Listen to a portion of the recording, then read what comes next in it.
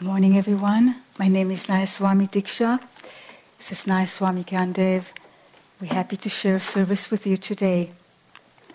I'd like to welcome all those who are here for the first time, those who are taking a program, The Expanding Light, those who are watching us online.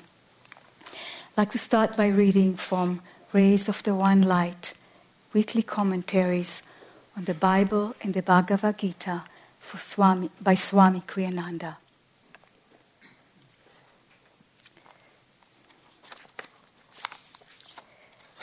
The topic of this week is ego, friend or foe? Truth is one and eternal. Realize oneness with it in your deathless self within. The following commentary is based on the teachings of Paramahansa Yogananda. Jesus Christ begins his Beatitudes with the words, "Blessed are the poor in spirit, for theirs is the kingdom of heaven."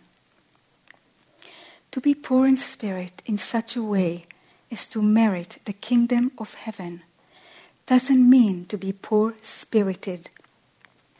Rather, it means to see oneself as owning nothing, since all belongs to God, for all is a manifestation of his consciousness.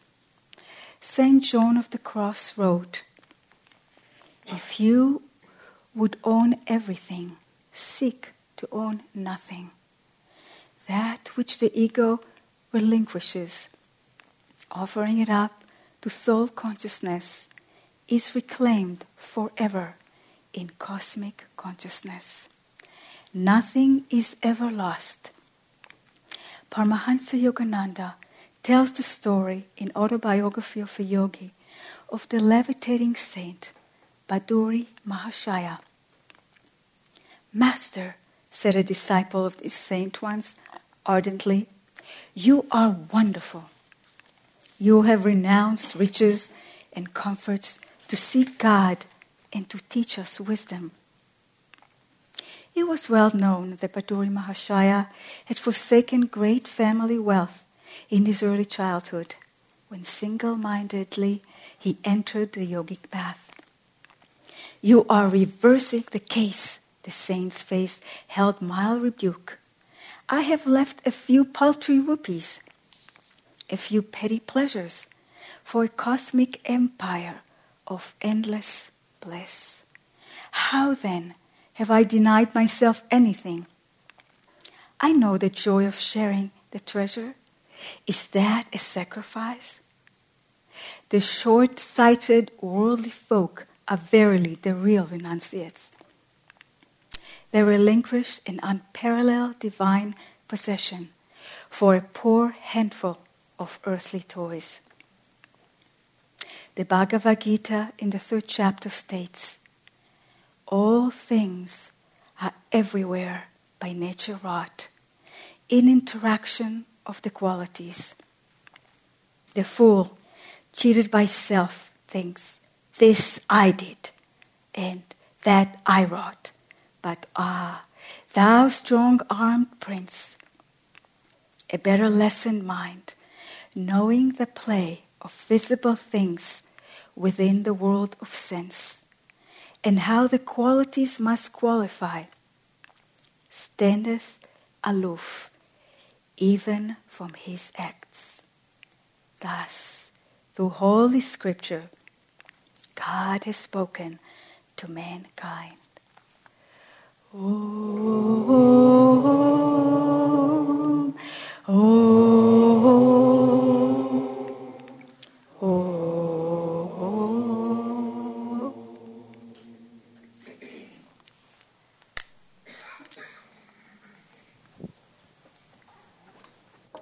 Good morning. I'd like to share with you from Whispers from Eternity, Paramahansa Yogananda's book of poems and prayers.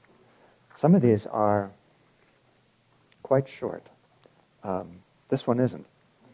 And it has wonderful imagery in it. And just let yourself kind of flow with Yogananda's words here. Get into the vibration of this reading. It's titled, Let Me Feel That Thou and I Art One. When the sparks of cosmic creation flew from under thy crucible of love, I danced with all the lights that heralded the coming of myriad worlds.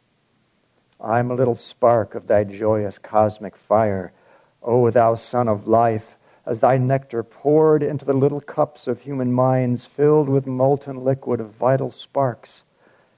They thought to contain thy golden infinity in the smallness of their human feelings. In each fragile, undulating mirror of human flesh, I see reflected thy restless dance of omnipresent power. In the lambent waters of life, I behold thy ever-steady, almighty life. Teach me by the power of concentration to still the restless storms of desire raging on the lake of my mind.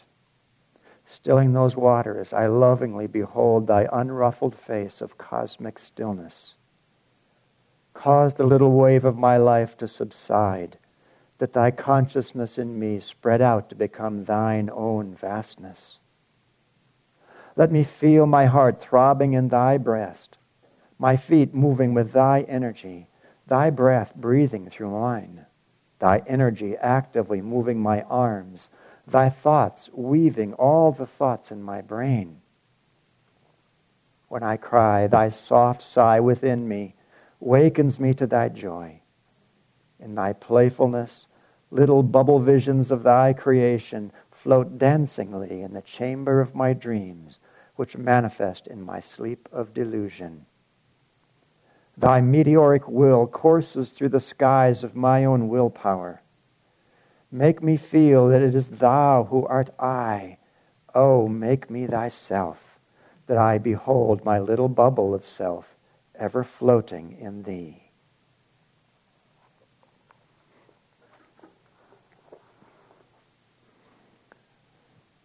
So our topic this morning is ego, friend or foe? It's a good question. In fact, but a previous question to that is, what exactly is ego? We all know what egotism is, and it provides some fertile soil for humor. In July, we had the premiere of the Ananda movie, the Finding Happiness movie, and that evening after the premiere, the crew, many of the crew and the star, a couple of the stars, gave little presentations at just what their thoughts were on having been involved in it. And this crew was a real Hollywood crew. And one of the crew got up and said, "It was so refreshing to be with a bunch of people where everybody doesn't talk about themselves." It has been well said that an egotist is someone who has the audacity to be thinking about himself instead of you. And I found a real choice one by Winston Churchill. Said, "Well, we're all worms, but I believe I'm a glowworm." And then I hit upon another wonderful quotation from a poet by the name of W.H. Auden. And he said, "No poet or novelist wishes that he were the only one who ever lived. But most of them wish they were the only one alive. And quite a number believe that their wish has been granted." But that's egotism, which is just an inflated sense of our importance, inflated sense of who we are. But egoism, or ego in the yogic sense, is really just an exaggerated sense of self in any direction, whether inflated, deflated, or simply fixated. You know, it's just that concentration on our human reality, really, and it's like it draws a little circle around us, saying, "I'm this, I am this big, and no bigger." When in fact the whole aim of the spiritual life is not to destroy that sense of who we are, but to expand that sense of who we are to infinity. If that's our ultimate reality, which all the masters say that it is, the ego is not something, the ego is just our sense of identity. It's not something to be stamped out, but something to be expanded in a healthy sense. As many of you know, I'm very much involved with Ananda Yoga, and in the beginning, when Swami Kriyananda fashioned Ananda Yoga into a coherent system of practice, he gave each asana, or each of a number of asanas, 30-some asanas, its own affirmation intended to help us to enter the state of mind that the bodily position promotes inside. But some years ago, I got to thinking, gosh, it would be nice if that universe of asanas that had affirmations associated with them could be expanded a little bit. And I asked him if he would give affirmations to a number of additional asanas. And he did as he had done before. He meditated on them and tried to feel what their natural effect on consciousness really is, and develop an affirmation to amplify that effect. And he came back with these affirmations, and one of them I found to be a little of a sticking point.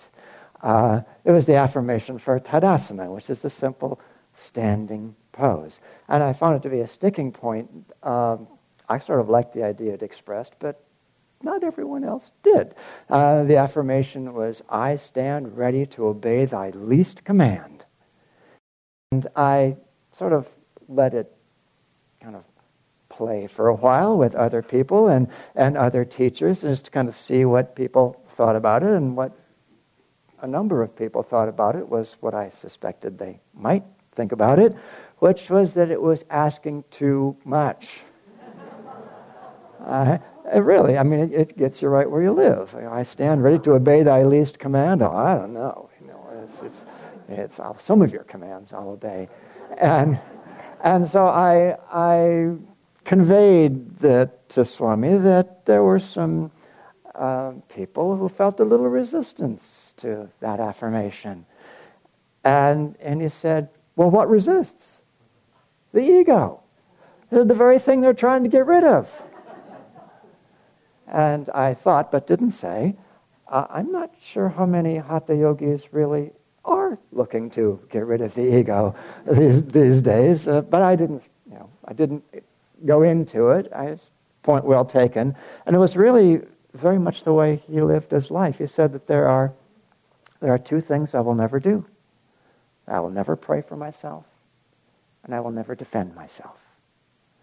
He said, because what would I be defending? I'd be defending the ego, the very thing I am trying to get rid of. And it's a natural thing for so many of us to want to defend the ego, to want to paint a little different picture than we think that other people are seeing, when in fact they're probably the ones who are seeing it the most clearly, and we're the ones who are trying to obscure the little picture because we're not looking as good as we would like to look. And this is something that all of us get to deal with from time to time, that sense of wanting to protect other people's opinion of us, basically, so that we will feel better about ourselves, rather than realizing those very moments are the ones that are golden opportunities for us to expand our sense of who we are, for us to let go of what we've been clinging to, of the identity, of the wanting to always be right, or whatever it is that we cling to. This is our ego, and yet it isn't always the enemy. It is the enemy when we cling to it, but there's the other part of the ego. That part of the ego that says, I want to grow spiritually. Not realizing what's in store for it down the road, when ultimately that limited sense of identity has to disappear. But it does have that desire. I want to grow spiritually. I want God. I will do whatever it takes. And that is so, it's not just okay, that is so crucial that the ego will stand up and do that. In the background there's that soul identity sort of leaking through to the extent that the ego is actually willing to do that, as I said, not knowing what comes down the road. But really it's that wanting to that comes from ego, and it is so valuable to us. Swami had said that we are defined not by what we've done or can do. We're defined by our aspirations. And that's a really liberating thought, because how much have we done just in this life, not to mention all that's gone before, who knows how many lifetimes, that we would like not to be defined by. Right? Or how many of our shortcomings, our inabilities, would we not like to be defined by? He said, we're defined by our aspirations. Because it's those aspirations that have nothing to do with our human realities, have nothing to do with our personality, with our body. Yogananda said that's what the ego is. The ego is just the soul. It's not different from the soul. It's the soul in the state of identifying with the body and all that goes along with it, the personality and our likes and dislikes and just all the thoughts of who we are. I'm a teacher, I'm a parent, I'm a singer, I'm an engineer. All those things, that is, as Swami would put it, we're a little bundle of self-definitions, and that our job is to really break open or break out of that bundle of self-definition. And there's this little piece of us, and sometimes it's not such a little piece inside of us, that doesn't want to let go of all that thinks that there's something about me that's kind of special. It's kind of precious. Even when we really get down on ourselves and we think we're really blowing it and all that, there's this little part of it that says, yeah, but there's something about me that it would be a pity if the world didn't have it. And it's just a natural thing. In fact, one of Yogananda's highly advanced disciples, Dr. Lewis, once asked Yogananda, he said, when I reach final liberation and I'm done with this whole show, is it going to be like I just never existed? It would be too bad. And I think, all of us feel that way. And Yogananda said, no. Said, you continue to exist as a memory. Now, I don't know if a memory is enough. But what he meant was that it is a memory that can be reanimated at any time. This is what happens with the avatars. They get free. They reach final liberation in God, complete emergence in God, but they can be crystallized even back into physical form by the devotion of human beings. That memory is not just a thought, but it is something that can be reanimated, can be brought back. And Dr. Lewis was very reassured by that whatever it was, that specialness, that preciousness inside wasn't going to be lost. And, it's okay. We're all working on expanding that. But there's another element of ego that also enters the mix. And that is the sense of I am the doer. That which sort of happens through me, happens because of me, happens because I am taking care of it. That's what the Gita reading the Gita quotation this week was all about. Now, I sort of realized looking at that quotation, those two verses from the Gita, sort of like if you're to understand poetry, and that translation of the Bhagavad Gita is written in very poetic form. The Gita itself is a poem. But when things get really poetic, you sort of want to be in a poetic frame of mind in order to understand them. And so put yourself in the poetic frame of mind for a moment, and I want to read those verses again because they go by fast. All things are everywhere by nature wrought in interaction of the qualities. The fool, cheated by self, thinks, this I did and that I wrought. But thou strong-armed prince, a better lessoned mind, knowing the play of visible things within the world of sense, and how the qualities must qualify, standeth aloof even from his acts. Well, as I said, it helps to be in a very poetic state of mind. But what it's saying is that we don't do anything. It is only the qualities or the gunas that do it. I was brought to mind another quotation, speaking of being in a poetic state of mind, quotation by that same author, Auden, said that no good opera plot can be sensible because people don't sing when they're feeling sensible. Ponder that, singers. But the gunas, these three qualities of nature, is what sort of God put in charge of running this universe. I'm not going to give a class on the gunas here, but just to mention the three qualities: sattva guna, the elevating quality, the uplifting quality. There's tamoguna, which is the contracting quality. Okay, sattva expands, uplifts.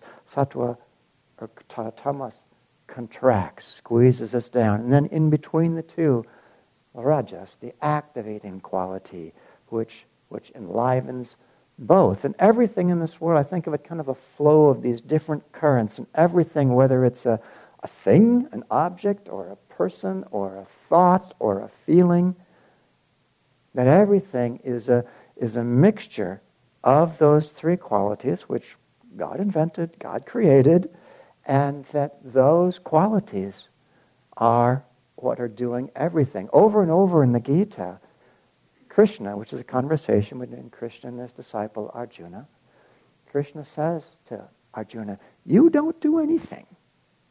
You are not the doer in anything that happens through you. It is my nature that manifests through you. It is the qualities that manifest through you. That's all that's happening here. I'm sort of reminded of a Far Side cartoon you're sort of seeing this cartoon through the gun sight of a hunter. And there are two moose standing in the aim of that hunter. And you sort of see the crosshairs of the gun sight on the cartoon. And one of the mooses is looking at the hunter, smiling and saying, going, at his buddy right next to him, and that's sort of like us when we blow it. It's easy to give credit when we do something good. Give credit to God. It's not that hard. It's a little stickier when we blow it, because that tends to, we want to hold those really close to us. I mean, how could God possibly do that? I really messed up. God didn't have anything to do with it. And Yogananda said, no, blame God for that. And I remember recently I mentioned that, in one of the yoga teacher training courses, I said, just blame God. God is the doer in everything. And one of the students said, that's a real slippery slope. But I just sort of have that that image of, here you're in the crosshairs of somebody, you just blew it, just sort of saying. and then God's up there pointing to the gunas saying, like nobody's taking responsibility for that. But why would that be a good thing for us to do? To blame God? God is the doer. God blew it like that. The way Kriyananda put it, he said, well, when we blow it, we do something wrong, we naturally feel a sense of responsibility, a sense of guilt for it. It makes us identify with it. It gets incorporated as the ego, as part of who we think we are. And if we can just shift the blame, you know how good that feels to shift the blame, to get yourself off the hook. You don't feel so identified with it. And why would God like that? Because God wants us to get out of identification with that human self. So he said, yeah, God likes that. Go ahead and blame God, but then we have to keep a real careful eye that God doesn't blow it again, of course. We don't get off the hook totally. We have a little responsibility for marshaling our forces to keep things going in the right direction. But whatever we can do to get out of that sense of smallness, to get out of that sense of identification with what we do, what we are, what we've done, that starts to make us free. And then when the ego can work in that way, the ego is really, really being a friend for us. And we come back to that, what Swami said, we are defined by our aspirations. But aspirations, we have to take that in the right sense too. It's not just this nice mental thought of what I'd like to be, what I'd like to attain. It's also behind that needs to be the desire to attain it. Enough desire that we start to put out some energy in that direction. And it's such a beautiful thing because we don't need to understand what it is. I mean, if we're talking about finding God, good thing we don't need to understand what it is because we can't understand what God is, not with our mind anyway. We don't have to understand it. All we need to know is what direction it lies in and what we can do to begin to move in that direction. That's the whole of the spiritual life. As Sister Gyanamata, one of Yogananda's most advanced disciples, said, keep your eye on the goal ever shining before you. That's just what it's all about. But not just keeping your eye on it, but also I'd say keep your heart on the goal ever shining before you. Because the heart is the center of that longing, the center of what in us is looking for that ultimate fulfillment. That's devotion. Devotion is just propelling yourself in any way you possibly can toward your aspiration. And for some people, it fits what you might call a stereotype of devotion, very, very outwardly devotional. For other people, it's invisible devotion. Another person can't see it, but it's there because that person is just making every possible effort to move in the direction of his or her aspiration. This is devotion. This is something that everybody needs no matter what path they're on. That desire to move forward. And basically it's a desire to get out of a sense of ego limitation, to get out of a sense of smallness and just move toward being what we really are. But sometimes that fire in the heart ain't burning too bright.